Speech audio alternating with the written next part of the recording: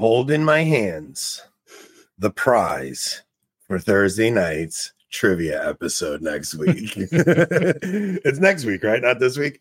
So, all right. You said the 17th, yeah. The 17th. So we are bringing back everybody with the trivia. Everybody wants to know about trivia. It's all I see in the comments. Trivia. Is this the rise of trivia episode? Everybody's dying for trivia's return. So we promised. So Charles, I'm going to introduce you in a second, but sure. Rob and I started this channel. It started off as basically the Catholic trivia show on this channel. And what happened was I asked Rob to join. He was the first guest on trivia. He came on and I had such a good time with him. I asked him to join the channel. And for like 6 months, we did trivia every week. Then there was a certain point where I went away with my wife. I had this conversation and I explained to her like the story of Christianity and was talking to her about the ancient gods that existed before Christianity. And my wife was like blown away by the story. So anybody if you're new to the channel, if you've never watched Rob and I's Danielic Mystery series, it's a 2-part series we did. And we start off 3-part with Joshua Charles. Yeah. If you add in the Joshua Charles interview, the first Joshua Charles interview, it's really a 3-part series where we go. And the first episode is laying out what the world looked like before the resurrection, which is really, I'm telling you, it's really strange how all these different things have been happening, even with the Joshua Charles interview and now talking to you with your new book, The Rise of the Occult, because I've really been seeing a return of these ancient gods and ancient cult worship happening all around us. And I don't think people are aware of it. So once we started doing that, trivia kind of fell to the wayside. It disappeared and everybody's been bugging us to do trivia. And Rob and I said, if we get 50 people to join our locals, we'll bring trivia back. We'll bring 2 people from our locals on. So we hit 50. We're bringing trivia back. All that said, now we're going to have a debate on how to properly pronounce your last name, because I know it's probably Fraune, but I don't think you're pronouncing your own name right. Yeah, we've been defending it for decades and it's wrong. It should be Fraune or Fraunen. Is it German? It's Prussian, so German now. But yeah, it used to be another N, so Fraunen. And then we Americanized it and we defended the Americanized version of it for so long. And then I realized well, this is not really authentic. So, but yeah, Fraune, that's the way we do it. So, all right. So we're going to have to jump around a little bit here. So, Charles reached out to me like a month ago and he said, hey, I wrote another book. It's coming out. Would you by any chance want to have me on the show to discuss it? So, I did not read the first book. Rob did, which was Slaying Dragons. And so for the past week, I've been just going around listening to different interviews with you on, and I'm just blown away by the insights you've had and all the different things. So I want to know a lot more than just the new book. So can you actually take me back? Are you a cradle Catholic? Are you a convert? What's your faith journey in a nutshell?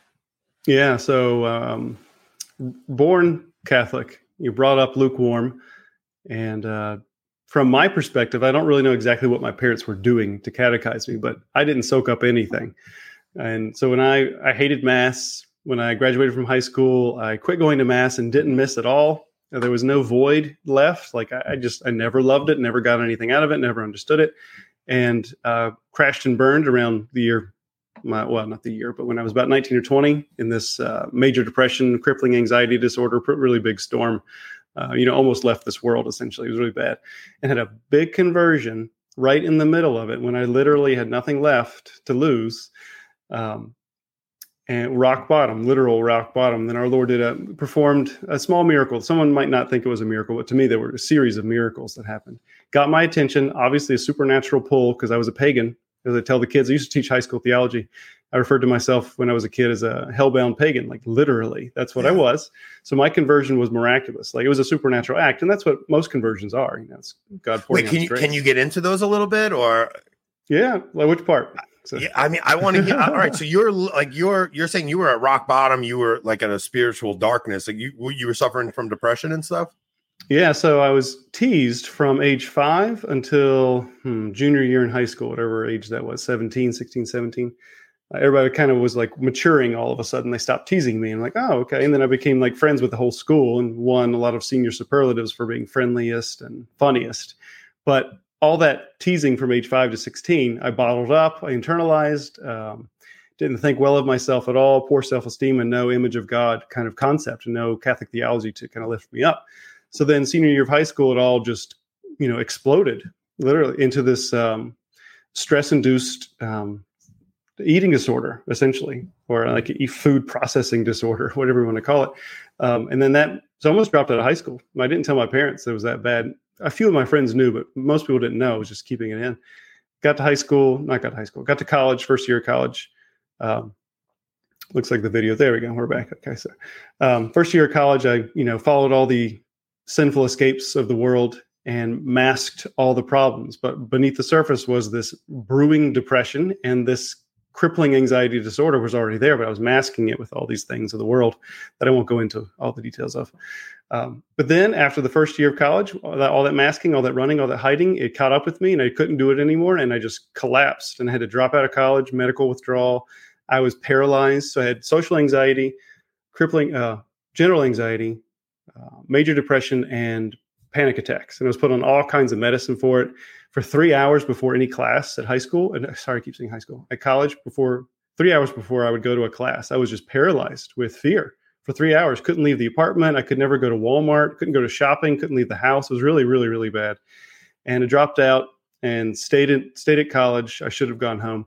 Stayed at college for 3 months. And 3 months later, I was literally crying myself to sleep. That's how depressed I was. I was yelling at God, why are you doing this? Why aren't you stopping it? Like, why don't you fix this? And why are you punishing me for what? Crying myself to sleep for 3 months. And then I went home around Christmas. And that's when this big conversion happened. And to make a long story short, I had the desire, of course, hellbound pagan, no interest in Christianity, but all of a sudden had this desire to wear a small wooden cross, something that was literally worth nothing, that no one would envy. I was this kind of hippie-ish element. Like I wanted it to be just made out of plain wood. Someone just chiseled it themselves with yarn. And then I go home and I'm home for Christmas. And then there's this place downstairs in the living room where I put my keys, my wallet and things like that. And I came down one morning and right next to my keys and my wallet was a small wooden cross, exactly as I had envisioned it. And I picked it up. I'm like, what in the world? Like, where did this come from? I didn't tell anybody. So I went over to my mom and I just couldn't even come up with a question. I was so flabbergasted. And she said, oh, we thought you might like that. And then that was, boom, the bells went off. I'm like, God was reading my mind. God was hearing me. God was something during that whole 3 months of crying myself to sleep. So my first impulse, and this is proof to me, especially the more I tell the story, that God was doing it. My first impulse was, I have to go back to Mass. I have to go back to that thing I never liked, always hated, but it's calling me. I have to do it. No one was telling me. So I started going back. Now I have general anxiety and social anxiety disorder, and I'm going back into a public space willingly. Where I was in Wilmington at the time, there was a big Catholic church. So it was big. It was intimidating. And the holding hands during the Our Father, that was just terrifying because when you're nervous, your hands sweat, everything sweats, and you don't want anybody to know. So every week, every Saturday night, I'd go Saturday night just so I could get it over with. But so obviously there was some supernatural grace operating because I was doing things. Did you know to go to confession? Absolutely not. Totally wow. Clueless. Okay. Yeah. So I'm committing all kinds of mortal sins here. But unknowingly so.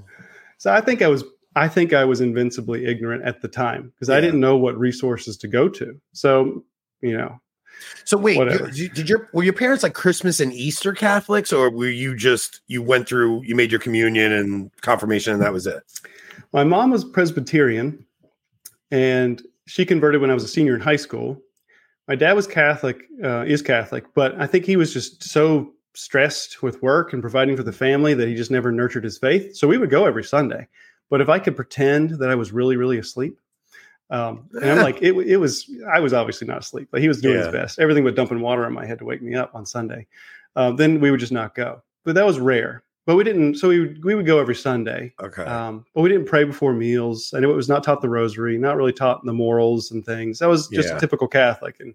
And they were just following the culture, Eventually, my mom converted because she saw at Mass the ritual. She wanted this ritual. It actually plays into my book, the importance of ritual. It drew her. But her conversion was so powerful. She went from just kind of anxious or just, I don't really know, just not happy, not at peace. Flipped overnight. And my brother and I both one day were remarking, like, Mom's different since she became Catholic. Like, what is that? But I didn't get it, didn't care, didn't process it, didn't put two and two together until years later when I had my own conversion. Then I realized, like, wow, I saw this happening to my own mom, this peace infused into her when she converted. But yeah, so I think, as my brother would say, like, our parents nurtured a lot of good values and virtues in us, which I think God used to like light the fire once it was time. So all wasn't lost. Okay, so you're back at Mass now, not really understanding even what you're doing. You're sneaking in on Saturdays, but you had the little small miracle with the cross, and you get yourself back to Mass. Okay, so pick up from there. Okay, yeah, I haven't told this story in a while, so it's good. And really, all of this was work. God's plan, as I can see now, was working me towards what I'm doing now. Like, it all fit in. So I go back. It's the small miracle. Got to go back to Mass. I go back to Mass. I'm seeing a therapist at the time. Obviously, hopefully, I was at this. And she was an atheist who tried to sow doubt in me about the authenticity of the Gospel of John. How about that? Why would you do that to someone who's, depressed? A therapist. But yeah, I think it was just small talk kind of thing. Yeah. But I'm like, okay, so she's an atheist.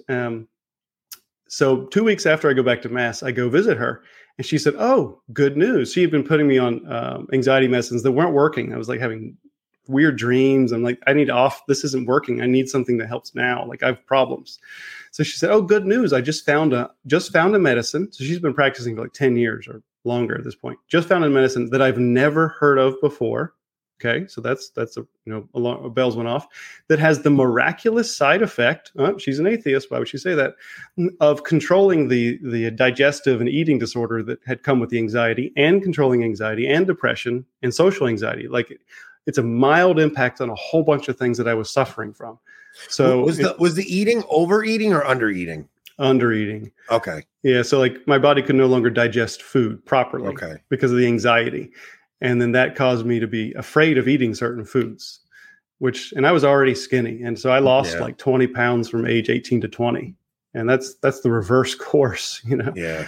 So I was in a bad way. And people, my family who saw me during that time, they told me later, decades later, like, yeah, we were scared when we saw you. Like, you looked bad. And they never told me that. Probably a good thing they didn't tell me. But so she put me on this medicine, and the whole game changed. It didn't take it all away, but it gave me a grip, gave me a handle. I'm like, all right, maybe there's a way out of this. Eventually, she put me on all these other medicines. One being something like Klonopin. It was like the immediate anxiety reliever. And once I started figuring out how to use it, because I was going back to college now, took a year off. I started taking summer classes just to get back in. She told me how to use it. Take it right before you go to a class, right before the trigger of anxiety, because I didn't know how to use it. When I did that and I would go to class, I'm like, I'm not anxious. This is weird. What's happening? I was anxious essentially since I was like 6 years old. I just never labeled it. I never thought I could be happy. Never thought I could be peaceful. And this medicine showed me it's possible. And then immediately God essentially spoke to me and said, I can do it for you. Let me do it. And then I told her I went off. It wasn't a voice or anything like that, but it was infused. It was strong. I said, I went off everything. I went off all the medicines. She said, okay, well, slow down. You get it. Some of them, you get attached to. Off. Yeah. So she said, let's make a program, see how you do. So it took about like 6 months to get off everything, including that first one, which was very mild. Didn't have many side effects. But when I got off that last one, I realized I'm flying solo, except for the grace of God, like no medicines anymore.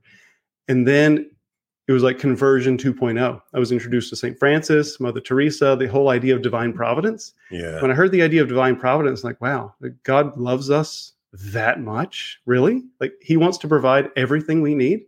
Like, it was just too good to be true. Yeah. But it was true. Like, and so that was conversion 2.0. And then I met all these, I was in a discernment group.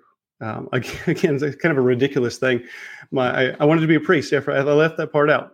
When I went back to Mass, the beginning of this whole thing, first thought, I'm a pagan. I don't know what the Eucharist is, but first thought was, I want to be a priest. Wow.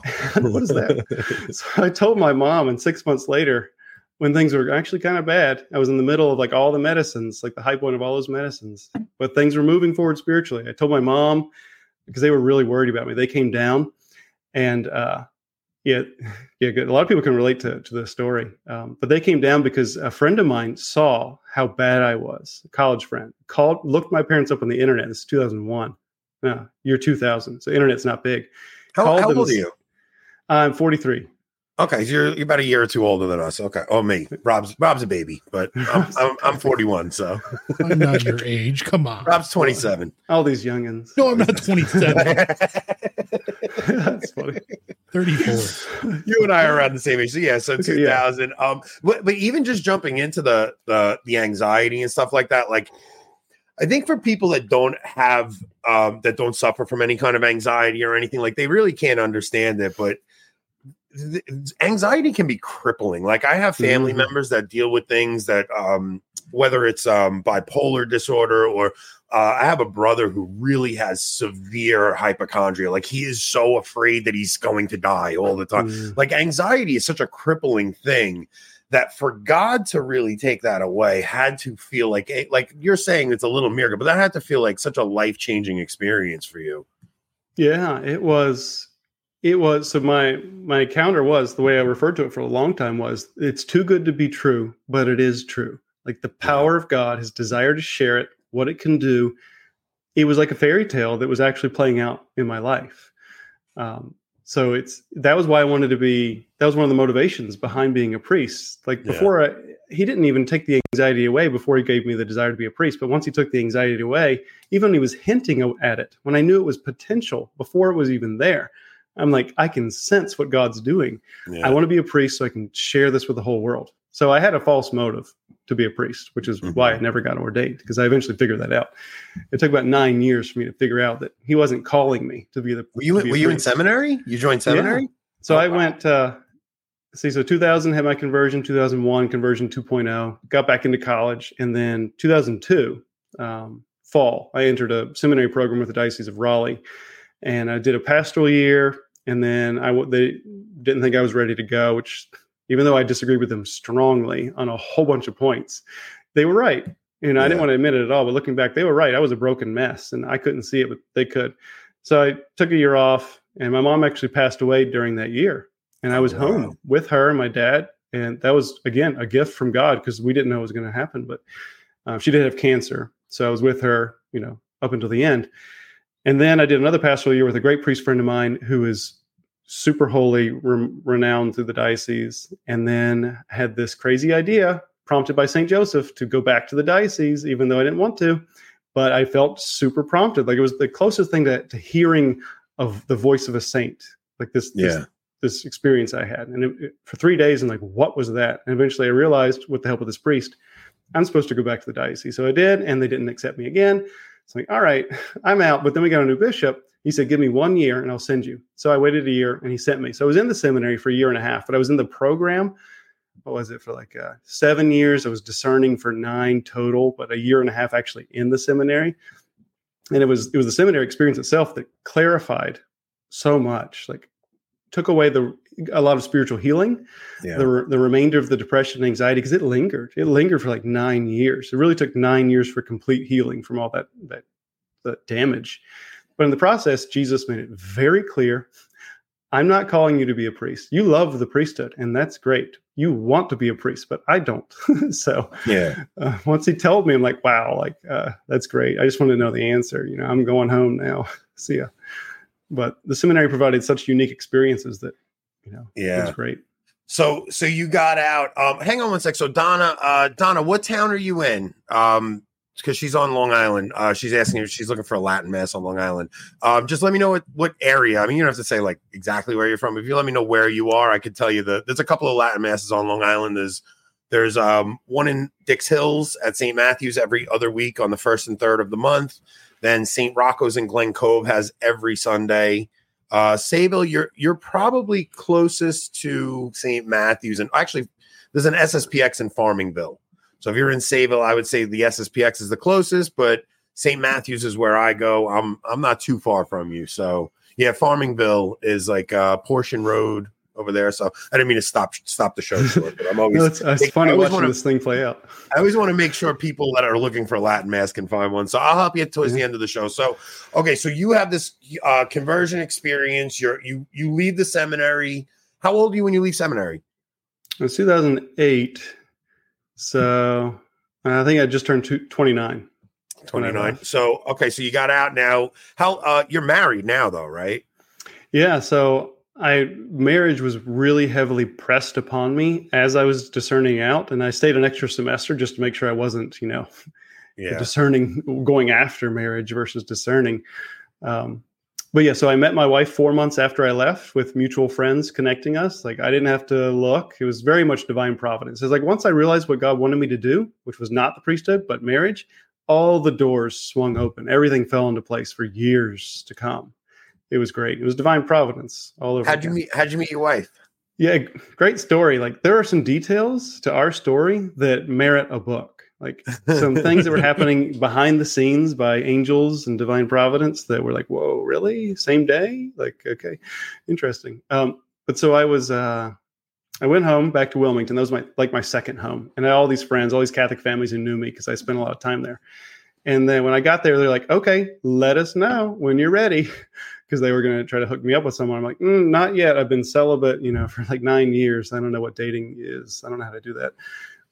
So I sat around, just kind of got a job, worked odd jobs for about 3 months. Then I met one of them. I was like, okay, I think I'm ready. And then they set me with one person, and that didn't work out. But it was, she's very nice, but obviously just didn't work out. And then a good couple friend of ours met her at the parish. And as soon as they met her, they're like, like the alarm bells went off. Like, this is the one. So they tried to press and get the number for me. And my wife never gives out her number like that. But she did. She's like, for some reason, she felt an impulse to trust this. And she trusted the couple. They're a very good couple. But then it was Holy Thursday. So I'd not called her. I took my time. It's kind of a funny thing. I never called her for like a week after I had her number. But, I don't know what to do. I don't know what the rules are for dating. So Holy Thursday comes. After the Holy Thursday Mass, they have the temporary adoration being set up. We're in the gathering area. It's going to be set up over there. I met the couple. I'm like, do you know if she's here? And what parish does she go to? And they're like, I don't know. She's new to the area. So I'm like, oh, well. So then I knew the priest, former seminarian. He's like, can you watch 1 hour for me while I go eat? And then I'll come back and man the adoration chapel for the rest of the evening. I'm like, oh, that's symbolic. Watch 1 hour. Yeah, sure, watch 1 hour. Happy to do that. So I just knelt and was praying, and she was there. And I didn't know. I didn't know what she looked like. And she got up and walked past me and saw me and took note of me, as she said. She's like, oh, he's cute, kind of thing. But didn't know it was me. And then she went out and saw the couple, and they're like, you walked right past Charles. You didn't know it. So then they came back in with a note card, put it next to me, and it said, I won't use her name on the air, but she's outside if you want to meet her. And I looked at the card and I looked up at our Lord. I'm like, I think you did this. Wait, slow down. How many people can say they met their wife at adoration? That is such an unbelievable story. I met my wife at adoration. Like, you literally got introduced to your wife by Jesus Christ himself. You can't beat that story. That's amazing. Yeah, further detail. I try to hold back some details, but people like to hear how great this are, like great these things are. When I was praying with my eyes closed, so I didn't see her. But I was daydreaming. I do this a lot. Hopefully our Lord doesn't mind, but I daydream when I pray. But I was daydreaming of a girl being in the adoration chapel of her, this one, my future wife, being in the adoration chapel and walking past me and leaving the adoration chapel with my eyes closed. And that was happening in reality. And I was clueless. But you see, it was like my angels was really... Listen, I got to tell you, I have the most romantic story. When I met my wife, the first time I met her, I said to her, when you get your braces off, you're going to be really hot. That's literally the first thing I said to my wife. We were 13 years old. She had braces. And I said, when you get those braces off, you can be really hot. My wife still remembers it to that day. She's disgusted with me for it. And she hates when I tell it on air. So yes, you have a much more romantic, lovely story than I have. So, go ahead. So it was neat too because the gathering area had a glass wall, so the temporary chapel. I could leave the temporary chapel and still see our Lord. So I'm like, well, I could step out and I'm still protecting him because I can see if anything goes wrong. I can talk to her at the same time. I'm like, well, that's nice. So everything just moved from there. That's pretty awesome, man. Very cool. So, all right. So how long before you guys got married? Was it a very short engagement, dating? I wanted it to be, but it ended up being, let's see, we met in April. We got married January 1st, the next year. So it was a year and a half, longer than we wanted. But no, that's a lot faster than most people push it. I mean, I had no money, no career, no job. We thought maybe I should wait just a little bit just to get some of those together. Just to her dad. It's amazing how God provides, right? So what made you decide you wanted to be an author? Well, I really, I guess I shouldn't hate to credit divine providence all the time, but so I that's just the reason. I started writing when I was 12, Indiana Jones and the Last Crusade. So I don't know if you ever saw that, but he kept a Grail diary. And like, ooh, that's cool. Yeah. What's the Grail? Like, so it's very, Catholic mythology kind of movie. And I was, kind of a nominal Catholic at the time when I was like 13 when it came out. But I'm like, I want a Grail diary. I want to keep a diary. I want to go on these adventures. So I started writing stories around the age of 12. And I remember I had like a very developed like sci-fi story when I was a senior in high school, and I accidentally threw it away at the end of the school year with all my other notes because I didn't want them anymore. I'm like, wait, I threw away the whole story. It was like 30 pages, like character development, everything. So then when I had my conversion, I was introduced to Lord of the Rings. I started writing a spoof of Lord of the Rings. Like whatever my imagination would go, I kept a journal for 10 years, like almost a daily entry in my journal after my conversion because a friend of mine prompted me. It was a spiritual journal. And it was great. So I'm writing all the time. And then when I got my master's, so after I met my wife, I got my master's while we were engaged. And then after I got married, around that time, I was working on it. And then I got the job at the high school, which we can talk about. But right after I got the master's, like I love studying, and the studying was over. I got my master's, and like I want to do more. So I started working on, especially while teaching high schoolers, I realized like they don't know this, parents don't know this, people don't know this. So I was working on like 5 books at the same time. And none of them ever finished because that's too much. Like I was getting up at 3:30 doing research, writing, and then going to school to teach. It was great because we didn't have any kids yet, so we had all this free time. But then those are such nice days. Yeah, I know. When you're together with no kids, it's such freedom. You get to go and do things with your girl. It's so nice. So that's when it really hit this point. But then it died. It stalled the writing until so Slaying Dragons has a great origin story, great genesis, like in the hold it that way. So I started writing around 2012. Around 2017, I think it was, I hit a spiritual obstacle. And that's all I could call it, this blockade. I felt like I could not become any holier than I was. And I'm like, what is that? This is the weirdest feeling I've ever had in my life. Why can't I become any holier? This is strange. And thankfully, as a former seminarian, I love priests. I make friends with priests everywhere I go. I'm now in a different diocese from my home diocese, but I've met a whole bunch of them. So I start talking to them like, what should I do? So they suggest Exodus 90, and I had to modify it because my wife, low budget, so she controls all what we eat and stuff. So I couldn't figure out like no meat. I couldn't really control that. And we're doing it with a bunch of high school boys and they're lazy. So we had to change the rules a little bit. So what I ended up doing is fasting a lot. Like I lost 20 pounds again, kind of like when I was 18 for bad reasons. Now I don't know how old I was, 37. For good reasons. Accidentally, I lose 20 pounds because I'm fasting so much. I was dizzy at the end of the 90 days. I don't recommend that, but what I was doing, I was seeking something spiritual, and fasting is the most powerful way to obtain spiritual gifts from God. This is the teaching of the church, doctors of the church. Fasting, you got to do it. And I was desperately searching for something. And then one thing led to another from this. I did all these prayer things from priests that they recommended. And then I was introduced to the teachings of Father Ripperger. And I watched all of his videos, and I'm like, it was like drinking from a fountain of just like wonderfulness. Yeah. And that sparked it. You give that to the writer who's seeking something spiritual and loves to write and take notes and is just binging on all of these exorcist books and videos. And then out popped Slaying Dragons. Like that's how Father Ripperger is such a game changer for so many people, right? Like in your like, it's like you learn about Catholicism and you get all that, but then all of a sudden you come across Ripperger. And it's like, whoa, wait, why was I never taught any of this? Yeah. This is crazy. Like even Rob and I were discussing the other day. Rob, what was How to Raise a Man? I think we were saying, right? Yes.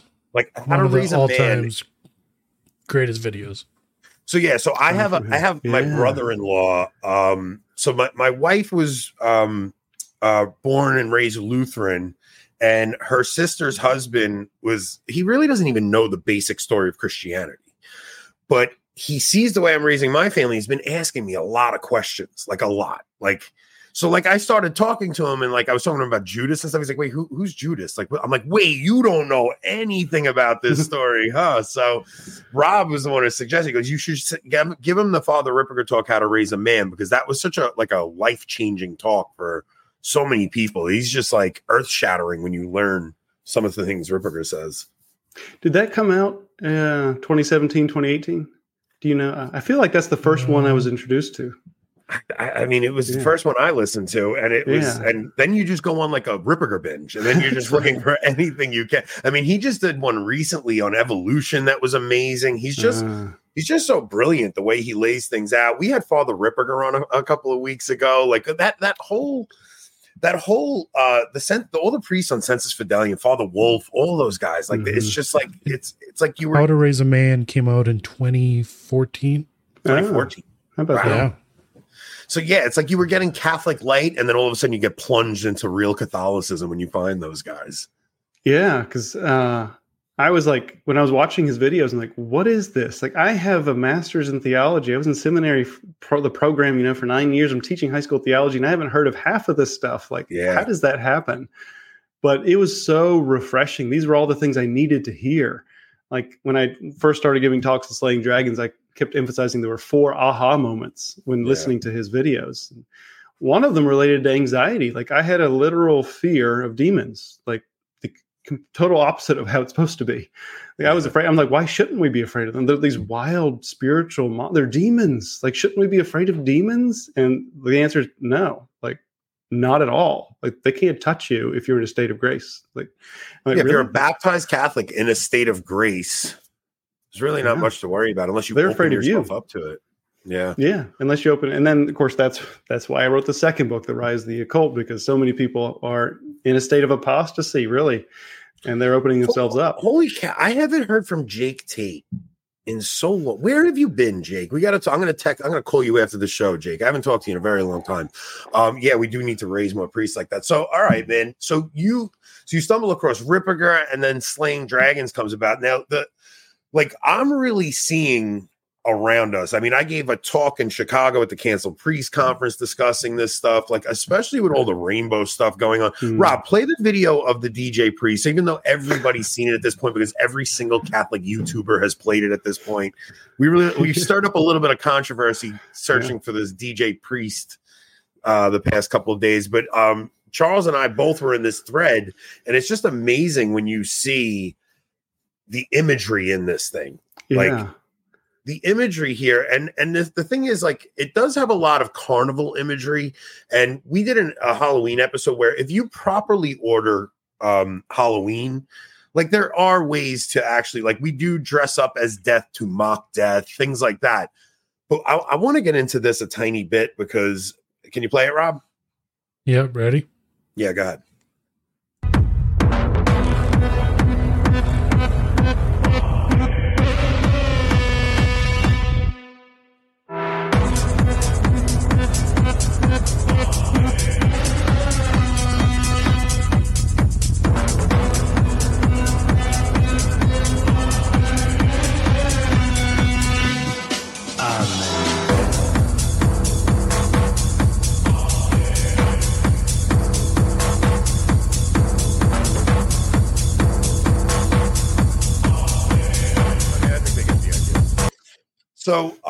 So I tweeted that out, and I think I said something along the lines of, you would think after Pachamama, we wouldn't be surprised that people are defending demonic stuff, things like that. So that wasn't even the worst version of the video I've seen. Yeah, there are worse. So the thing is, almost 95% of the people that saw that jumped in, and they were like, this is crazy. I can't believe a priest is doing this. But then I did have two prominent people, which one was Trent Horn and the other was Chris Stefanik. Trent Horn defended the priest, and Chris Stefanik actually said where we get thuribles from was paganism. They used to be used to offer sacrifice to Zeus and things like that. So if we got rid of this, we'd have to get rid of the thurible and things like that. Now, my point is, when the early church incorporated some of these pagan elements, they weren't really incorporating pagan elements. They were baptizing pagan elements. So they would go in and see a culture, and they would take something that was pagan and say, okay, let's strip away everything that's bad and we'll baptize it and make it Christian. What I see going on here is just a priest DJing at a rave wearing a Roman collar. And I don't see him baptizing this thing. I see paganizing the church instead of the other way around. Yeah. Like even one of the things I noticed in that video was immodesty, and the music itself is driven towards disordered passions. So you have this pounding, and then this immodesty, like that's not Christian. Like you could try to defend the carnival thing, the mocking death thing, but the video. So I wanted to see if there's any behind the scenes videos, like the actual, like if you were there in the crowd, what would you have seen? Because obviously this is a compilation of things with musical over, but it's on his YouTube. So he's presenting himself as this, regardless of what the event was. And like when that man has his arms out, walking on the catwalk, and the fire's shooting up, like what's the point? And then you have the priest leading it all. Like it's an inversion of the faith. It's a mockery of the faith. That's what it is. It's not a mockery of death and paganism. I almost think him wearing the collar, not only is it not baptizing this thing, it's mocking our faith a bit. And I feel like, so we're going to have Trent on Tuesday. Trent Horn, actually, I mean, look, he was very cordial about it. And I think that there's room for us to have a conversation on this topic without it devolving into us getting it. Like, I'm genuinely interested to see his point of view on it, because I really think like our Catholic sensibilities are so desensitized at this point, right? And it's like, I know for me, really my senses got heightened when I started attending the traditional mass, because when you start seeing liturgy properly ordered, it's less shocking to go from the Novus Ordo to the Latin Mass than it is to go from the Latin Mass back to the Novus Ordo. Like that's when you start going, whoa, wait a minute, this is wrong, this is wrong, this is wrong. So I feel like people have been so desensitized from the things that they've seen over the past 50 years that when they get jolted into something like this, their immediate instinct isn't offense to pious eyes. It's let me defend this thing. Right. Just because everybody feels like they can defend everything for some reason, like everything's available. Nothing's bad. It's really this, like the spirit of deception, the spirit of believing lies, which will come at the end times. I really think we're tasting that, either it or a type of it, because what people want to defend, like the culture with the whole drag queen thing, like defending that, the story, the library things. One thing that comes to mind when talking about Harry Potter is a very complicated conversation, but one thing I like to emphasize is that one bad thing about Harry Potter is that it was written and introduced to children in a post-Christian, paganized world. Yeah. If I had gotten my hands on Harry Potter, and you've heard a little bit of my story, when I was a kid, I would have gone straight into the occult because I wanted that. I was already interested in the occult. I just didn't think it was real. I didn't know much about it. It was not around. It was not hip and popular like it is now, it was in the early 90s. I think it was when Harry Potter came out. So kind of like this video, like the faith is dead in a lot of the parts of the world. And you introduce that with a priest leading it as if it's, and integrating the Ave Maria. And you want, I mean, people, like I mentioned it in Twitter, like some occultists utilize the Our Father in their occult rituals. Just because you put the Ave Maria in there doesn't mean a thing. Like it could mean make it worse. Yeah, it's like not only does it not sanctify it, it could be desecrate it.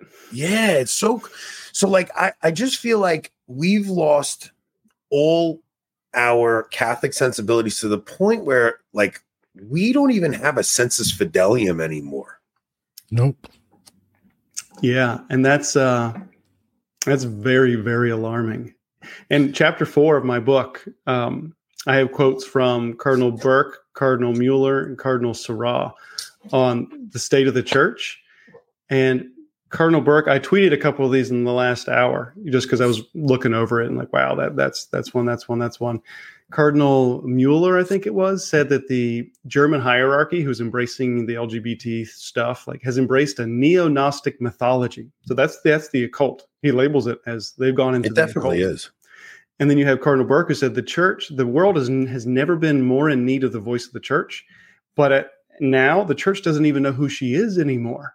So when she meets the culture, she doesn't know her mission, her identity. And you can see that in these criticisms of like World Youth Day, different pieces, and this video from DJ Priest, and just what the church is doing in a lot of places of the world. Like, she doesn't know who she is. It's just this big fog, big confusion, big spirit of believing lies is happening.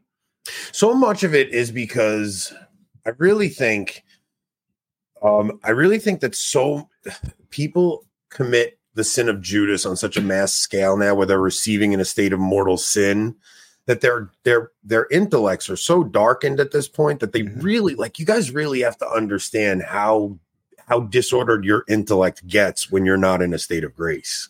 Mm-hmm. And then if you believe that you can receive in a state of mortal sin, you've compromised all sorts of theological points and doctrine. You compromise your faith too, if you're conscious of this. And a lot of people are conscious, like the Amoris Laetitia fallout, all that, poor moral logic that's being forced onto the church. You almost feel like your guilty conscience won't allow you to defend what's good, true, and beautiful later, because you've already compromised about what is true. So why are you going to stand up for what is true and beautiful? So you came back in obviously through the Novus Ordo, because that's probably all that was available to you, right? Like, there's no way you still attend the Novus Ordo. No, not now. So I can tell just by the way you talk. Like, there's no way you do. It wouldn't sustain me. Yeah. So thankfully, we got it in our diocese. How did you find it? Like, what was your journey toward finding that? So, guys, like, when we talk about this stuff, it's like I never want anybody that attends the Novus Ordo to think like we're in any way like some people, that's all you have available to you, and it's just. But I attend almost weekly. Yeah, Rob goes to Novus Ordo. It's just I always want to share like the light bulb that went off in me when I started going, and it's like, especially with the when in 2020, when 2020 came around, like, if I wasn't attending the traditional mass, I don't think I would have had the courage to like stand my ground with the mandate that came out. Like, it was something like maybe masculine to say, I am putting my foot down with this, and it was just, I really think it was so radically changed my spiritual life, the traditional mass. Yeah. So I was brought up Novus Ordo, came back Novus Ordo. Of course, God can obviously work through that, as he did with me, he does for a lot of people.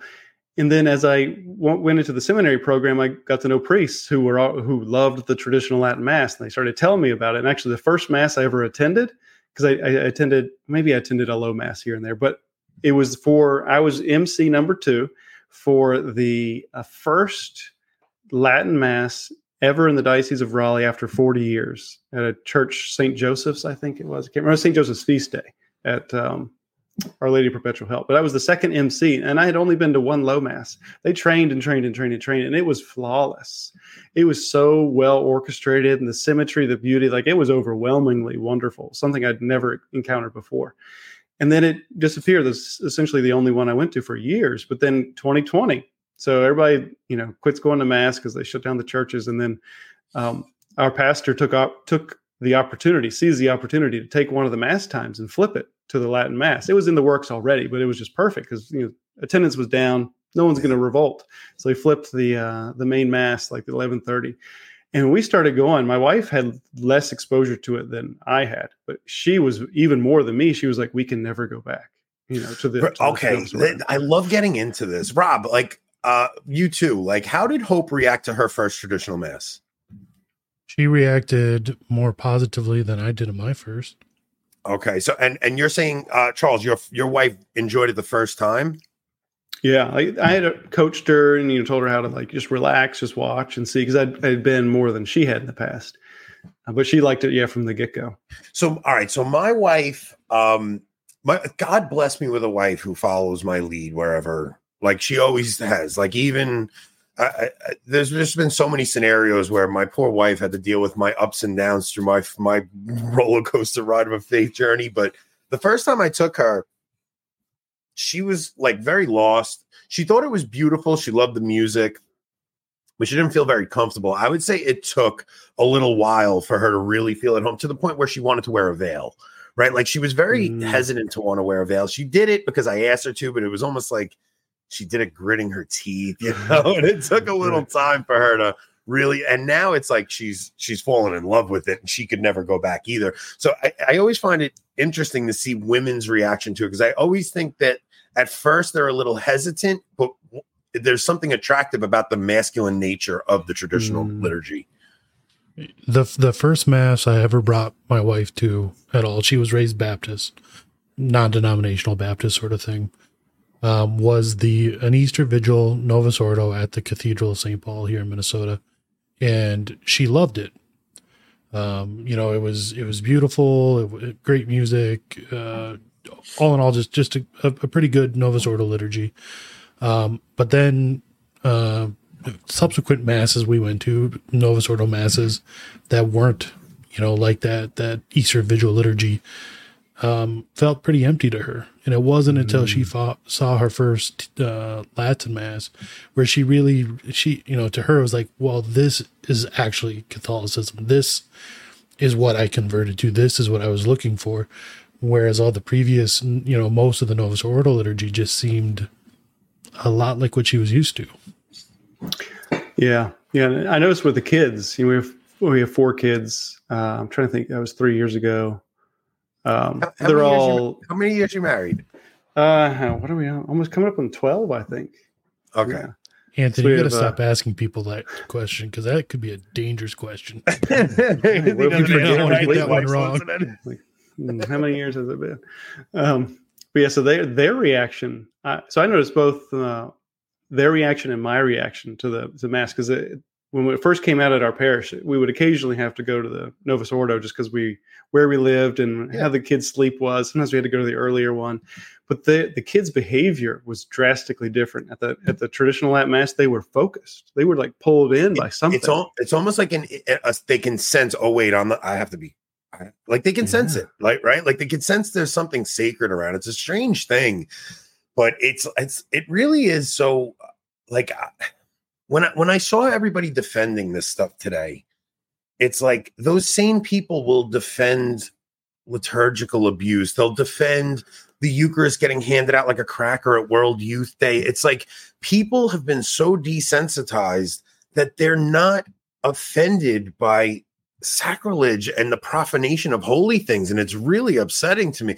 Now, when you were writing this book and you're talking about the rise of the occult, like, was there things that popped out at you that you were like, oh man, like this is like people are not realizing what we're seeing here, but this is because you're seeing it everywhere throughout the entire culture. And I really think the fact that so few people are in a state of grace and that so few people even recognize what these ancient rituals look like, that they think they're just doing cultural things and they really are ritualistic. Yeah. Like, is there a part of most people's like daily lives, or at least something they experience on a regular basis that is based in the occult or has some sort of occult connection? I guess it depends on where you live and how much you travel. But like if, like when it comes to stores, how much you go out into the city, but the cities are becoming overwhelmed with it. Like there's a coffee shop where we live in this small town that's starting to have more occultic, like objectively occultic elements in it.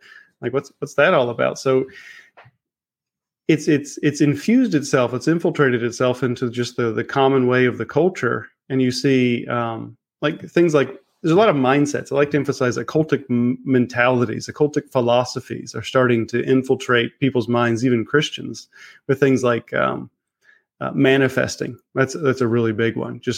And it is a lot of corruption. So superstition, there are two kinds. It's occult worship. So false worship is superstitious, like a rabbit's foot or something. But superstition is also a corruption of right worship.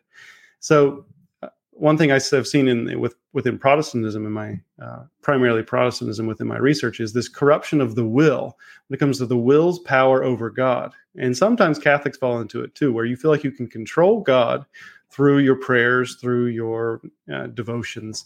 But even and that's very, very occultic, where the will, like a Pelagianism sort of thing. Yeah, similar. Yeah, because the will can cause supernatural effects. That's basically what a lot of occult is now. You manipulate an energy, if you call it an energy, or you're just able to will it. And a lot of Protestants will corrupt things Jesus has said.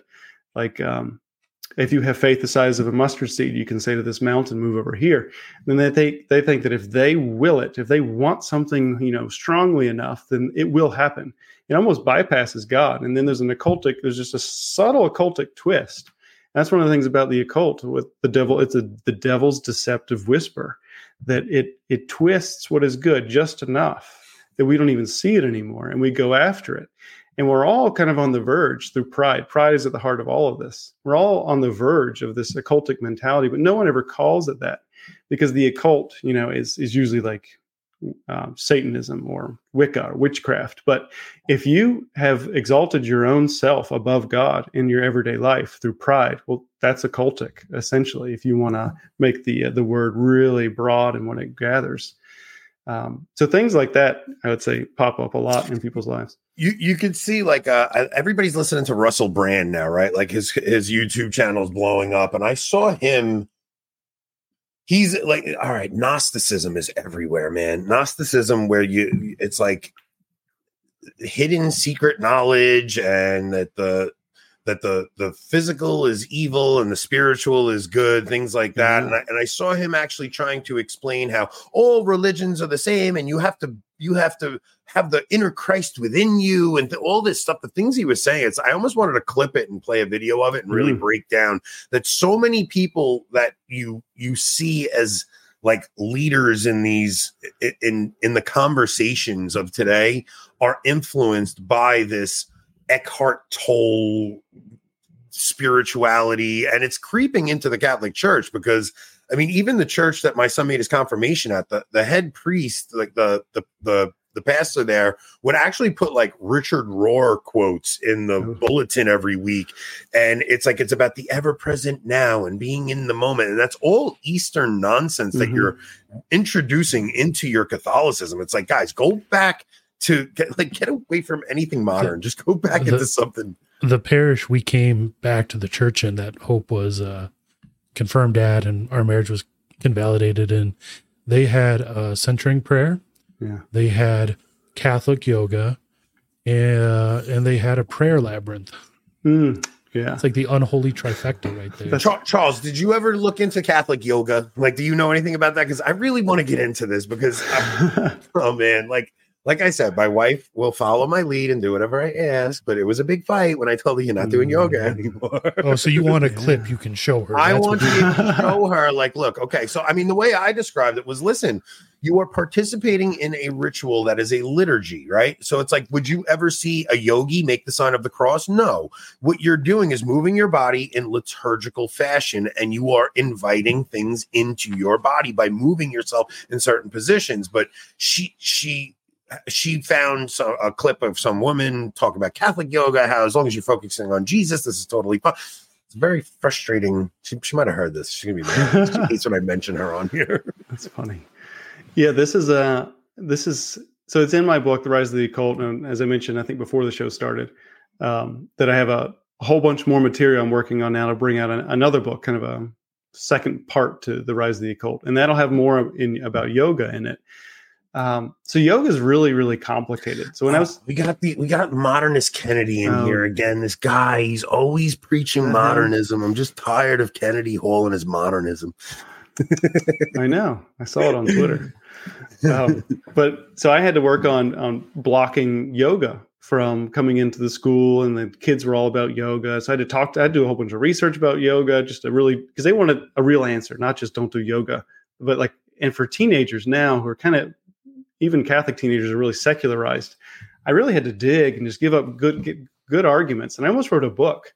That was one of the 4 or 5 books I was working on back in 2012, 2013, was on yoga, about Catholic yoga, Christian yoga.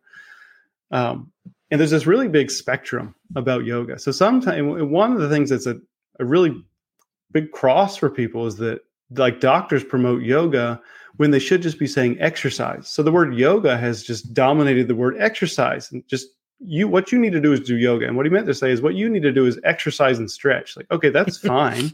Yeah. So if that's what you're doing, don't call it yoga, and don't do the liturgical kind of things you're saying. Don't do it in a yoga studio. I even, right, at the studio, when you're doing it with a group of people, that's when I said, look, if there's certain, like, if there's certain stretches that make your back feel better, I think there's nothing wrong with that, as long as you're not doing any centering prayer and oming.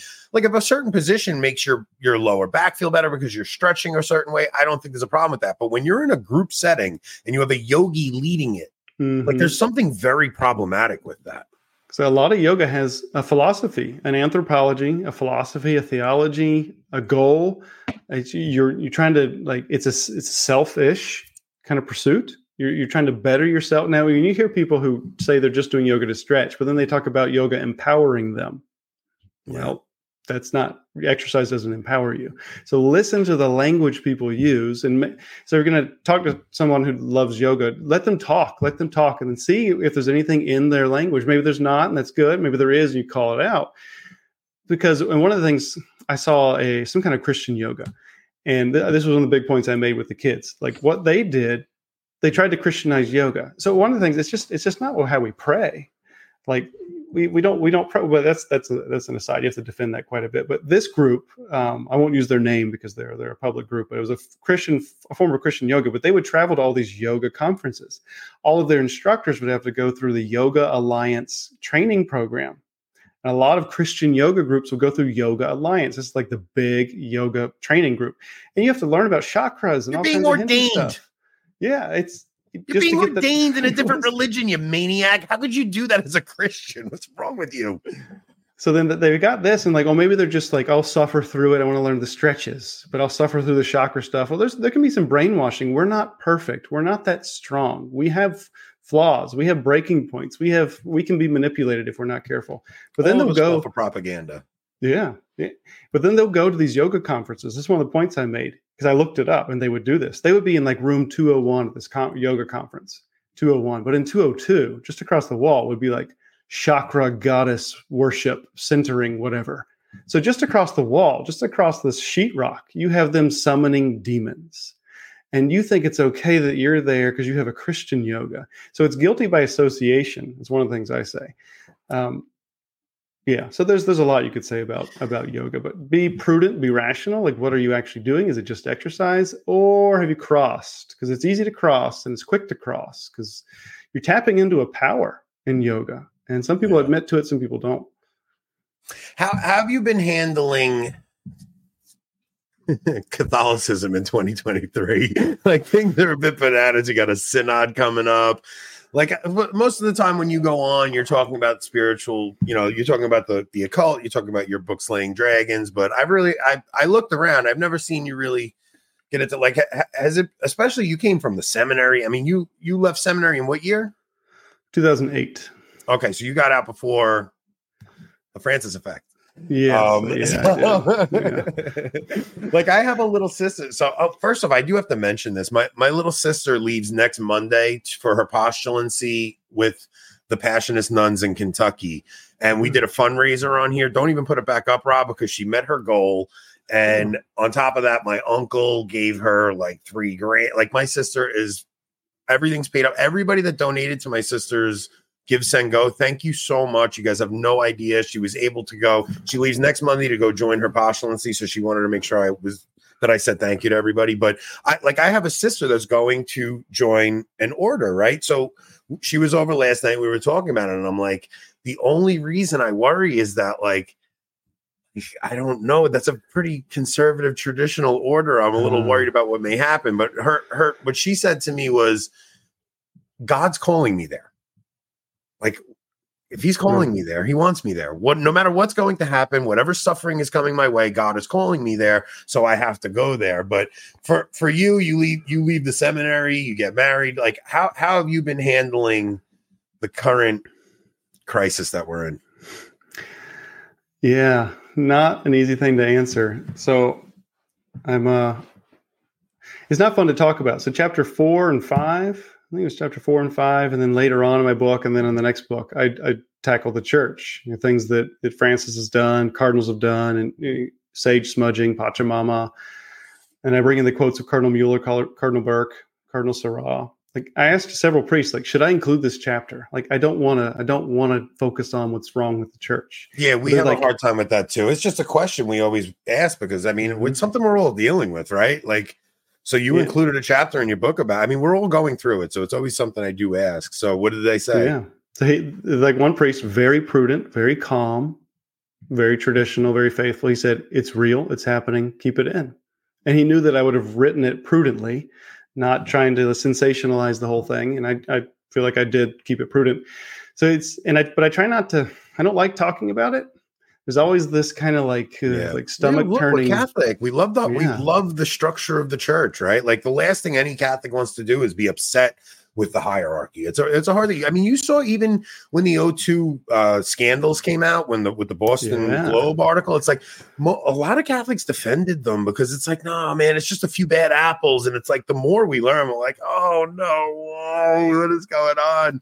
But I think in a lot of ways, a lot of good has come from the current pontificate. Like I have seen so many people take their faith more seriously because of the crisis at hand that as scary as it is, and as much as we're worried, like I have seen God work miracles in family members and conversions all around me, and people going deeper into their faith and looking to tradition because they see the instability of some of the modern things that are going on. And it's been a pretty awesome thing to witness as we're seeing the scariness.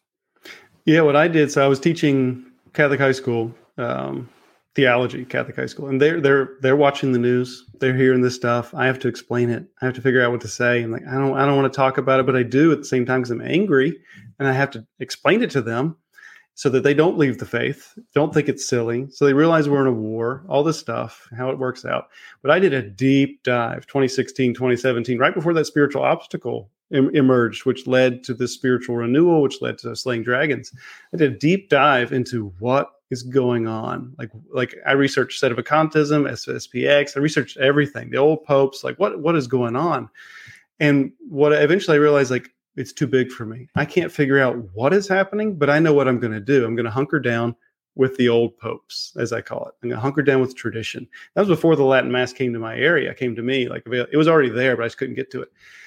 And that was super refreshing. I learned so much stuff. And that, again, paved the way for learning so much stuff from Father Ripperger and these other exorcists, because, and that stabilized me, that enriched me, that made me purified my conscience, made me take the faith more seriously, see, what's good and what's evil, what's true and what's false much more clearly, step out of the fog, step out of the deception.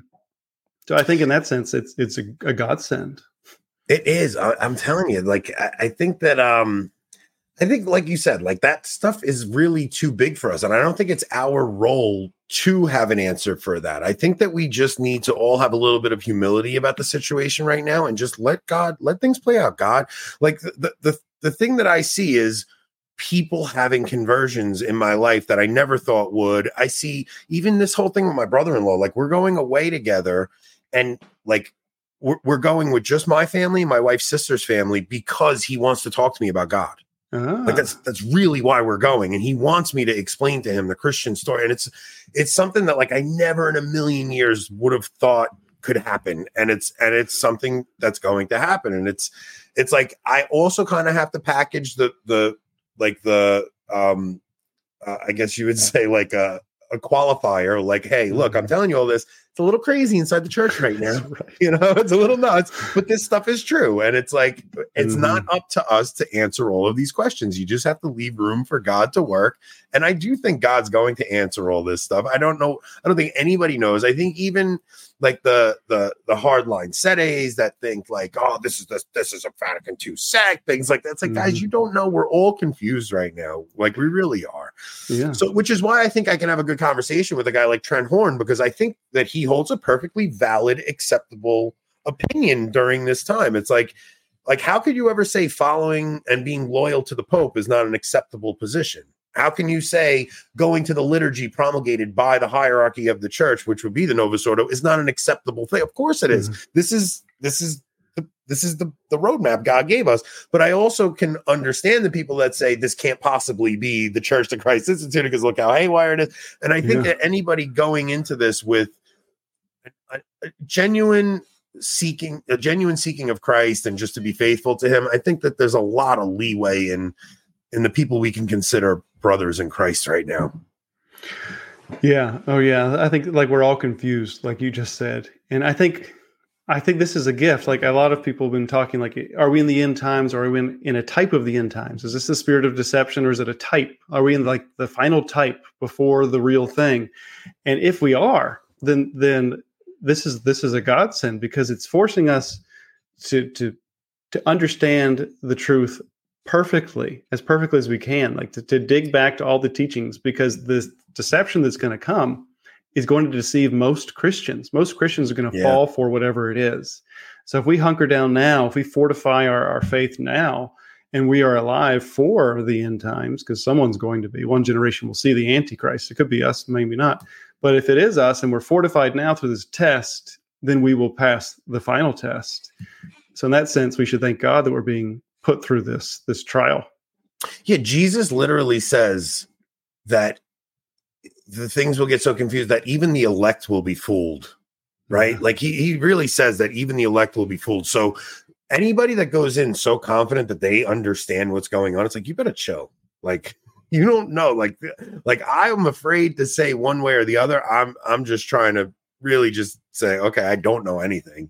So let me just be Catholic and try to live a holy life, right? Like just try to be holy.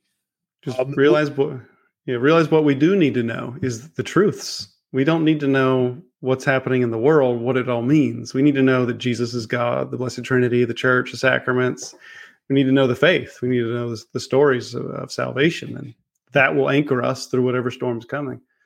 Do you have any personal favorite devotions that you did besides the rosary? Because I think everybody tries to do their daily rosary. Are there any other like little things that you've been trying to pick up on your daily spiritual life? I try to get the Angelus. I really like that little break. It's short, sweet, and it focuses on the incarnation. And the incarnation is a huge theme in my book, The Rise of the Occult. That God entered our world.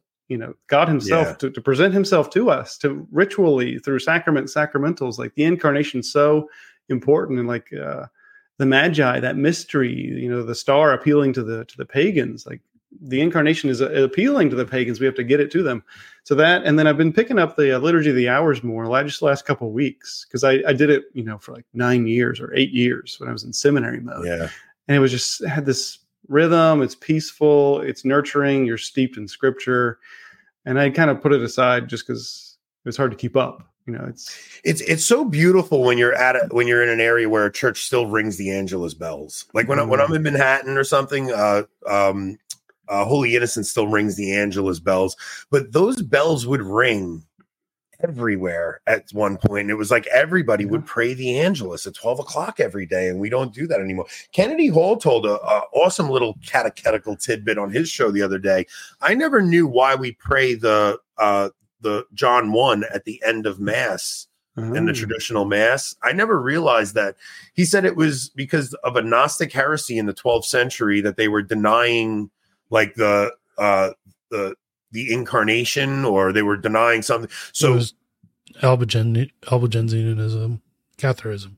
Cathars, right? It was the Cathars. So we added it to the end of the Mass, and when you say the Word became flesh, you kneel down to reflect on the fact that the incarnation happened, the Word became flesh, and it's something that's stuck with, and that's really a development of doctrine. That's like a proper development of doctrine, right? Or a development of practice, maybe not doctrine, but liturgy. It's like it's such a beautiful organic growth to the liturgy. And even with the St. Michael prayer at the end of the liturgy, these are the things that like should be happening that aren't happening. But whenever I hear little things like that, they're always awesome to just throw in your memory bank that you could tell those to people once in a while. Are you tired, Charles? Because you told me after 1 hour you're going to be passing out. I'm a morning person. Yes, I tend to fade like around 9. My mind just starts to shut off. But you're keeping it going. What time do you usually get up in the morning? Oh, anywhere from what time? Around 5. I try to. I used to get up much like 4:30 or 4 to do a lot of work in the morning. I like to be awake when the world is quiet. I'm up at like 4. I get up. My first alarm goes off at 3:50, and I hit snooze, and then I'm out of bed by 4:05. Okay, wow. And then I got to head in, and I work a day job in construction, so I'm usually in the city by 4. I mean, by like 5:15. Wait, somebody's asking Anthony, why don't you have Brother Peter Diamond on? Oh, I don't know. I don't really want to. Paul had a question, right, Rob? I want to make sure we get to the questions people had. Question for Charles. There are some critics who say Pachamama was just imprudent depiction of Our Lady. How would you respond to that? Yeah. That would be a really big problem if it was. I mean, because it was a disgusting image. What did he say there? Yeah, I have in my next book, in the second part, the next 400 pages I'm going through that were supposed to be in Rise of the Occult. I have, I think it was Bishop Schneider wrote an article. So Cardinal Burke called it out as an idol. Bishop Schneider called it out as an idol. Bishop Schneider wrote an article. Francis called it Pachamama, guys. Yeah, and Pachamama is a deity, is a fertility goddess. Mm-hmm. And as one exorcist told me, wherever you find a fertility goddess, you find a god of death who goes with it. Mm-hmm. And there are these cults that are around Pachamama where they offer sacrifices to Pachamama, including food and things. But there was one a couple of years ago where they tried to sacrifice a man. It made international news because they drugged him and buried him alive as a sacrifice to Pachamama. And he woke up and unearthed himself and then was bloody and dirty and ran to the, people saw him and then made the news. And so, but he interviewed Bishop Schneider, collected a whole bunch of bishops' comments from South America, where Pachamama lives, and thrives, and how just evil it is, and how destructive and terrible it was that they paraded this thing in. They eventually made a Pachamama coin. I mean, they hunkered down. The Vatican, made a Pachamama coin. Like they dug their boots in on it. Listen, idol worship from the people of God is not unheard of. It has been done throughout salvation history. Yeah. It's nothing that I'm past the point where I'm going to pretend up is down, and I'm past the point where I'm going to pretend a man in a dress is a woman. I'm just not going to do it. Right. So it doesn't mean the church is defected. It doesn't mean any of that. It means that we have a lot of unfaithful people. That's what it is. And if you go through the story of salvation history, you see the people of the old covenant specifically, there's a lot of unfaithfulness. And anytime there's unfaithfulness, God comes and chastises the people and gets their act in order. So I'm just expecting God to do what he always does and chastises people and get their act together. Yeah. And of course, Pachamama was October 2019, a week after I published Slaying Dragons. Was that really? Oh, wow. Yeah. Wow, that's pretty wild. I'm sorry. Go ahead. Finish. Yeah. And then those exorcists, it was in November or October, November, they called on the whole church to fast and pray by December 6th, because they had discerned that this had empowered a certain demon in the life of the church, and we needed to act against it. And they said it didn't, they said it didn't work, but then COVID came right after it, and everybody was pointing like, there's your punishment. Sister Sasagawa, I think from the Akita, visions, had a first vision of Mary right after that also. Like, there was so many things that happened. So today I wrote, a lot of people think, I put it on Twitter, I said, a lot of people think a guy like Taylor Marshall radicalized me, but it wasn't Taylor Marshall, it was Kimberly Hahn. So, and I'm not kidding about that. There's I forgot what the topic of the talk was, but Kimberly Hahn gave a talk years and years ago. Like, you're talking like probably 2016 it was very like right when I left the church after Amoris Laetitia for about a year, and then I came back. And right when I came back, I was listening to a Kimberly Hahn talk, and she said this one phrase in the talk that like jarred me. And she just said, she goes, "Do we believe this stuff, or do we believe this stuff? Like, if you do believe it, then you have to do." And she wasn't talking about the thing that woke me up. It was, so I actually, I was doing something that I shouldn't have been doing. I was playing cafeteria Catholicism. But when Kimberly said, "Do we believe this stuff or not?" something in me, like my conscience just jarred me. And it was like, I am a fraud. Like, I am not living out what I need to be living out. And I got that thing out of my life. It wasn't a personal thing. It was a thing between me and my wife. I told it on the locals once. I'm not going to share it publicly. Mm-hmm. And it was like, it just snapped me into like really taking my faith seriously. So it wasn't Taylor Marshall. It was Kimberly Hahn. So you never know where or who God is going to use to wake a person up. Yeah. Yeah, that's why I think a lot of people are benefiting from all these podcasters, because we need to be interacting. We need a community. A lot of people feel cut off and they don't have good stories, good inspirations. So that's true. I mean, every once in a while, Rob and I will catch a comment and somebody will say something like, "Hey, I went back to confession because of listening to your show." And Rob said, wait, because you listen to our show, you needed to confess? We've gotten that comment too. It goes both ways, I guess. They fell into mortal sin from listening to us, but no, it's just it's just you never know how God's going to use things, and you do always see God in hindsight and stuff. So, Charles, this is a very speaking of podcasts. What is your YouTube channel? Oh, Charles? yeah, let's get into that. What do we have to promote? That's right. So it's called The Slaying Dragons Apostolate is how you find me on YouTube. That's the name of the channel, Slaying Dragons Apostolate. That's kind of the overarching thing that I do. I'm trying to load more and more things. I don't have all that much time I'm not tech savvy. So I'm trying to make some videos because people enjoy it. They want this information. But then my main website, as you were mentioning, is slayingdragonspress.com. So slayingdragonspress.com is where you can buy books from me. I put my articles there.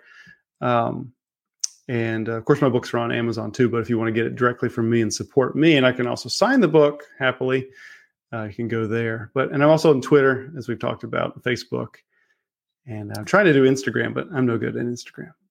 So what would you say to someone who's interested in the traditional mass, but it's not available in their area? I mean, Rob's in that situation, right? Like, it's just, look, it's not anybody's fault that the bishops promulgated the Novus Ordo Mass. It's not, right? So I would say, look, you try to, you be as reverent as you can, and maybe pick up a personal devotion the best you can. Like, guys, it's not your fault that there is no Latin Mass near you. So, like, if anybody's out there shaming you because you go to the Novus Ordo, that's awful. Like, that's wrong. Like, that's it's what I tend to do, and it's harder now with the kids, is I like to take my Latin Mass missal along and read that through the Mass as if that was the Mass happening before me, reading all the prayers of the priest. Maybe do a little prayers at the foot of the altar. All of that you don't get in the Novus Ordo. That way it keeps at the front of my mind that it is the sacrifice of the Holy Mass, even if it's not everything that it should be. George, Charles, who said George? Why St. George? Is St. George the patron of this channel? Why did you call it Slaying Dragons, Charles? Yeah, I don't really know. It just kind of came to me. When I was deciding, like, what am I going to call this book? It was like the first thought was just Slaying Dragons. I must have heard it somewhere, or I don't know. It didn't take much deliberation, thankfully, because the book title is really important. It's got to be catchy. I love it. I think it's a great name because, look, even you think about the symbolism of a dragon. You want to know what's funny? Like, you ever listen to Jonathan Peugeot? Jonathan Peugeot does a lot of symbolism stuff, and he talks about the movie How to Train Your Dragon, and he calls it parasitic storytelling. And like, he'll talk about even the story of Shrek. Like, so it used to be in a story you would have like Beauty and the Beast, where the beast was this monster, and then something happens with true love and he becomes a true man. Where when you look at the story of Shrek, it's the opposite, right? Like, to become her true self, she becomes an ogre. Now, how to train your dragon? Like, dragons are a dangerous thing. You're supposed to slay dragons. You don't train them and tame them. Like, that's not what you're supposed to do. And we see this all throughout our culture now with the way stories are told. It's actually parasitic storytelling, where it's inverted. Every single story we tell in our culture, where every single hero we've had from the past. So every one of these remakes you see with Indiana Jones, what do? They make Indiana Jones this awful man so a woman can replace him. They did the same thing with Wolverine in that last X-Men movie, where Wolverine, he becomes an old man and he dies, and the little girl becomes the one. They did it with the Green Knight. The Green Knight is an amazing medieval story. It has to do with King Arthur. And at the end of this movie, which was such a good movie up until the end, when they kill the Green Knight and a woman takes his place and puts the crown on, they're just destroying our culture through this parasitic storytelling. It's crazy. Yeah, there's a book called Landscape. I think it's called Landscape with Dragons. I think it was Michael O'Brien. But he talked about, it could be completely wrong, but he talked about the importance of the symbolism, that in Christian symbolism, the dragon is evil. We need to preserve that in storytelling. A lot of modern storytelling is twisting that, making the dragon a good thing. And you see that also with, and that was in the interviews with some former occultists for my book. They were talking about the symbolism in the culture, like these anti-heroes are taking the stage, just like what you were saying. Yeah. And it's destructive of what the Christian culture stands for and how the Christianity should be infusing our culture. It's presenting a whole new mythology, whole new symbolism into our imagination, which is How to Train Your Dragon doesn't just train the dragons. What happens is by the third movie, what you see is the dragons are good and humans are evil, and they do this throughout all stories now, right? Like every story you see, they anthropomorphize the animals where they become like human-like, and they're the good one. Like you saw it in Avatar, the aliens are the good ones and the humans are evil, and they're really brainwashing people. And we talked before about like we're all susceptible to propaganda. You just don't realize you're being subtly brainwashed by these things. It happened with the Barbie movie that was just released, where men are bad and women are good. It's just, to be everywhere. Fair, they started that with Dances with Wolves back 30 years ago. Yeah, but that's probably where it started, right? I mean, you're talking about after the 60s revolution, and that's where all this stuff started getting flipped. I mean, they were trying to perform a cultural upheaval and a cultural revolution. It's just they took the long game, and they started off with telling twisted stories. It's crazy. Yeah, and it's playing out in the what is it?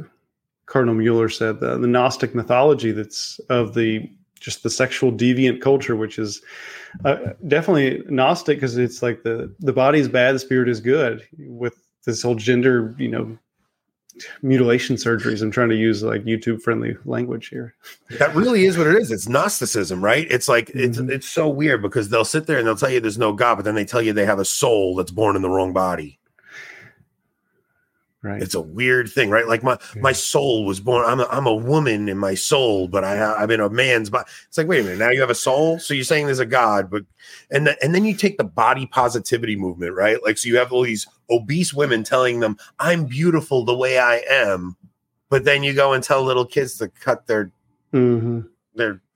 I don't get it.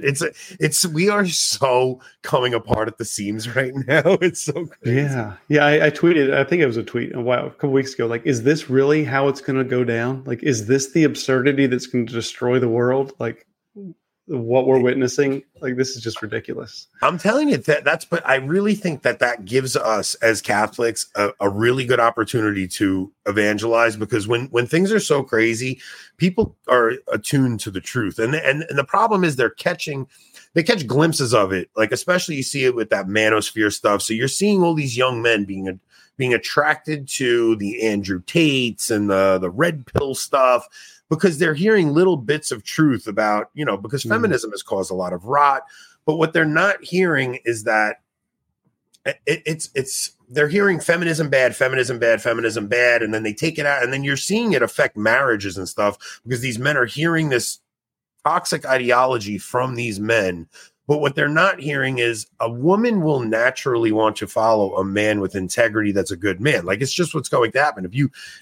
If you are a good man, your wife will naturally want to follow, and you won't have to tell her anything. There's nothing. My wife actually said to me, like, there's no greater freedom than knowing that I have a husband who I can put my trust in, that cares about my soul more than anything. That if I say something, she knows I'm not saying it to lord it over her. I say it because I care for her soul, because I see myself as the priest of her soul, because that's what a father is. The father is, and a husband is the priest of his family's souls. And if you don't take that role seriously, I mean, especially in a time where we have no priests, right? Like, we have no priests. Like, men, you better step your game up. I don't care what happened with feminism. Like, you have such a responsibility right now to care for the souls of the people around you. Don't you dare blame feminism. Blame yourself. Yeah, and Pope Pius, I think it was Pope Pius XII, had some really strong language that he used for the powerful priestly role that husbands have in the family. It, of course, mirrors sacred scripture, but he even uses the word episcopal. Like, we have an episcopal office essentially within the family. It's very priestly. Like, it's strong, and there's no embellishment. There's no unpacking of that happening in the current culture, except for a lot of exorcists focus on it, the authority of the father in the home when it comes to spiritual warfare. I mean, listen, Robert, you're right. We do need more manly priests. But what I'm telling you is, listen, if you guys had any idea the prayer experience I had recently, like, it was like God like really pressed upon my mind and soul and being how much authority I had as a husband and father. It was like I'm telling you, I just felt like such a responsibility, like, oh my goodness, like every conversation I have with my kids is important. Like everything you say to your wife is important. You can't just like, it was just like, you have a real priestly authority in your home if you are following God's commands. And it's like, yeah, okay, we're lacking that in the ordained priesthood right now, but we're still getting the sacraments. And now it's time for men to really step up their role and stop blaming the church that they don't catechize your children. Like, you are the first catechist in your home. Yeah, and we have access to all the resources that we need. I mean, sacramentals are hard to come by, but you can get creative and have friends ship them to you if you don't have priests. Well, bless it yourself. But yeah, what was I going to say? Yeah, studies back it up. The fact that the kids will follow the father in the faith, the father specifically. So we have to lead by that, and they will stay in the church if we catechize them and stay in the church ourselves. Yeah, we got to stop complaining about what is going on in the church and start being the domestic church. It's a very important thing that I think that I'm really getting tired of hearing about how feminism is the problem. Like, yeah, okay, feminism is the problem. We know it infiltrated the church. We know that you have all these problems, but like, I want to get men to be men. Like, let's just really, and not talking about masculine. Oh, I'm such a man. I go to the gym. It's none of that. It's a spiritual authority that you hold that you really have to take seriously. And I don't know. I know God wants us to do something with that, Rob. I haven't figured it out yet, though. We'll have to work on that. But Charles, this is such a fun conversation, man. Like, we're definitely getting you back on. If you have anything you want to promote, reach out to me. You shoot me a text. I promise you, I'll shoot it out there for you. We're going to promote your YouTube channel. If you want to have us on your channel to help build your channel up a little bit, we'll come on and talk with you. Whatever you want to do, man. I think go ahead, Rob. I was just going to say, I just realized because I bought and read the first Slaying Dragons, and Charles was nice enough to send a copy for this, that we can make this a trivia prize next week too. Okay. Yeah, so you guys are going to get, this is an awesome documentary on Eucharistic miracles, science tests faith, and you'll get a copy of Slaying Dragons. But yeah, Charles, everybody that we get on this show, like, we're really trying to build actual friendships here. Like, I don't want this to be like a one-time thing and then whatever. Like, I want to really start building each other up, helping each other out, so that I feel like men don't have positive male friendships anymore, man. It's like such a lacking thing. Oh yeah. Yeah, I definitely agree. And unfortunately, it has to be virtual for a lot of people, but virtual is better than nothing because ideas are very powerful and you can transmit ideas through these conversations and then incorporate that into your own life. Conversations are so important, man. So, anything you need to promote, you guys shoot us a text, and me and Rob will help you out with it. If you want us to come on, we'll come on. We'll have a conversation on your channel. Yeah. Anything I'm missing? Oh, guys, go buy Rise of the Occult, his second book, or Slaying Dragons, or both. That's right. Both good books. I'm going to start digging into them. I do much better with audiobooks. I'm going to have to buy the audiobook, and maybe I'll give my copy away too. It's coming out. Well, I got the audio already out for Slaying Dragons, but the audio is coming out in the next couple months before Rise of the Occult. So stay tuned. Okay. And then Thursday, Rob and I have Keith Nestor. Actually, tomorrow we're on the Return of the King podcast. We are. So tomorrow night we're on the Return of the King podcast. They're a smaller show, but so many people came on our show as we were coming up that we were like, you have to help guys out. Like, guys were generous to us. We're going to do the same thing. So they have a podcast called Return of the King. When I get that link, I'll send that out to everybody. Thursday we have Keith Nestor. Saturday Gavin Ashenden, and Tuesday Trent Horn. And we're going to try to bring the trad side and the conservative side together for a good conversation. And we're going to really try to actually have meaningful conversations with people, man. That's so important. It's good. It's good. So, Charles, thank you so much, man. Thank you for coming on. This is a great conversation. Yeah. Thank you guys for having me on, and I'll be in touch with new things coming up and have you on my show if I really have a show. But yeah, I like that. If I can get that moving. I just want to help promote anything you got. If there's anything we can do to help, we'll try to help you. So great. Appreciate it. All right, Rob, take us out, bro. This goes out to all you men out there who are inclined to submit yourself to the lowest faculties in the most pathetic manner. You effeminate man think you were created in order to consume endless amount of pleasure without any consequences? Put your damn video games and smartphones down and pick up something heavy. Do something arduous for once. Pray daily. Submit yourself under the interior discipline. Learn a trade. Buy some land. Get married and have lots of kids so that may you one day raise a generation of virtuous warriors. Learn the rules of the retrograde. Done with y'all.